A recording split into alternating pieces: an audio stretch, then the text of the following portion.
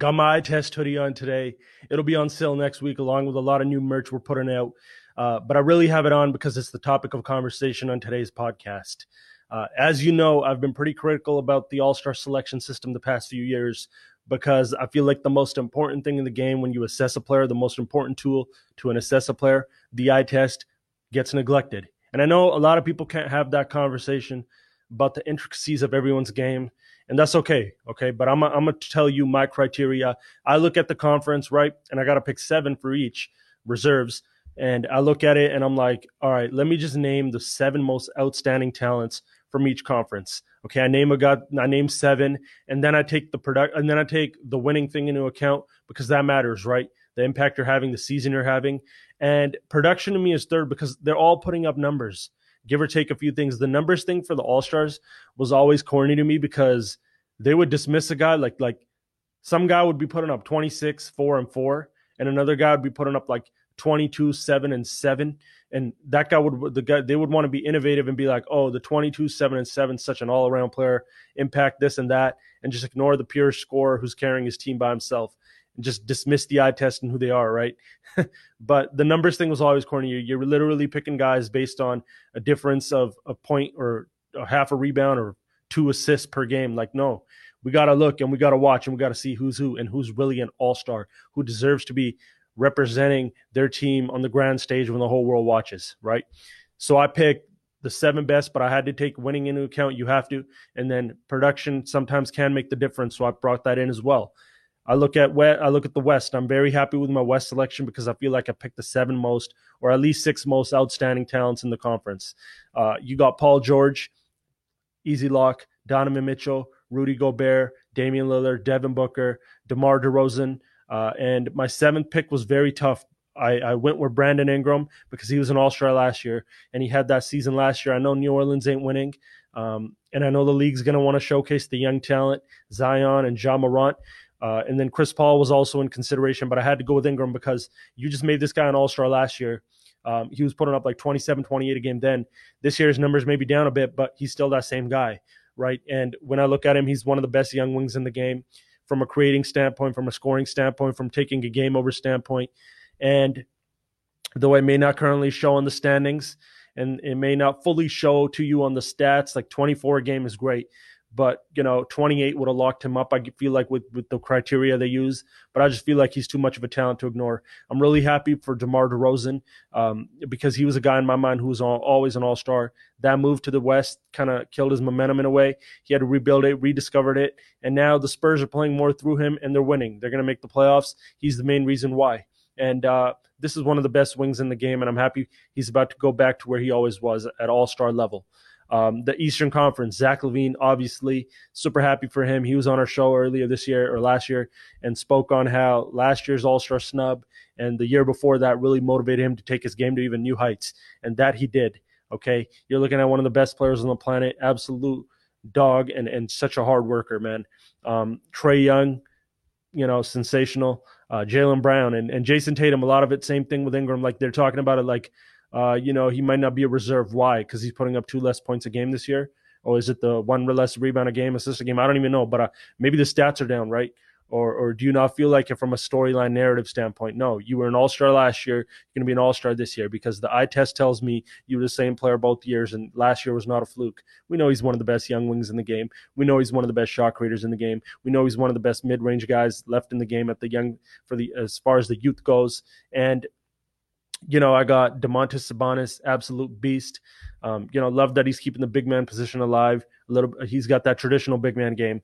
Julius Randle, I'm another guy I'm very happy for. He's going to be a first-time All-Star. I feel like the Knicks are winning. People didn't think the Knicks were going to be winning, but look, Julius Randle got a new coach. That coach empowered him. Now you see a little bit of Melo there. You see a little bit of Michael Beasley. You see a little bit of a Zach Randolph and a Chris Webber. All put together type of thing. And you get Julius Randle right now balling out, leading the Knicks, and what a story, right? Like, he's going to be an all-star, kind of a late bloomer in a way, right? But man, I love it. And James Harden, I don't got to explain that, So those are my guys. Next, I want to, I tried to do the best in each conference. Vucevic, I had to, put him to the side. Jimmy Butler, teams are too far back, or one guy's not producing like you might have. It was tough. We're in the most talented age in NBA history, so it's always tough doing this now. They're not going to do it how I do it, so I guess none of this really matters, but I'm just doing it for y'all. Next one, Joel Embiid. He, to me, is the MVP. And we're nearing the halfway point of the season, so I'm having this conversation.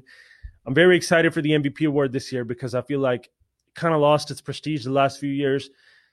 And no disrespect to Giannis, I just feel like you got to do the eye test on his game. And if you could see there's too many holes there and the numbers don't back up the actual game and the skill and the ability. The style that they play, yes, they were able to win with that, but ultimately, was that style really real? You saw it in the playoffs, right? So Joel Embiid, I see a guy that is a true traditional big, and that's why I say he's the best big in the game, because Jokic is different. Jokic runs the floor. Jokic plays like a point center role. Joel Embiid's like, yo, come to the low block, and I'm gonna school your ass, right? I'm gonna go to work, and you see that beautiful touch around the basket, the footwork, the shot making ability around the basket, at the elbow, at the free throw line. Very just calm, never rattled. Has great gravity. But he really took that next level, that next step. He got more, his conditioning's way better. He can take a game over and dominate it for the course of 4 quarters now. And then you obviously, he has the ability to step outside like a modern big, dance on you a bit, create on you a bit. And just, he's just such a force on all levels, all 3 levels, I feel like.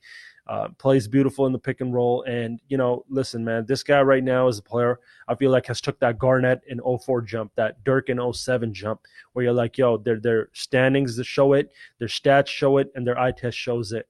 I would love for that big man to win the award, because it would, bring more credibility to the big man position. I feel like we have great bigs in this league today.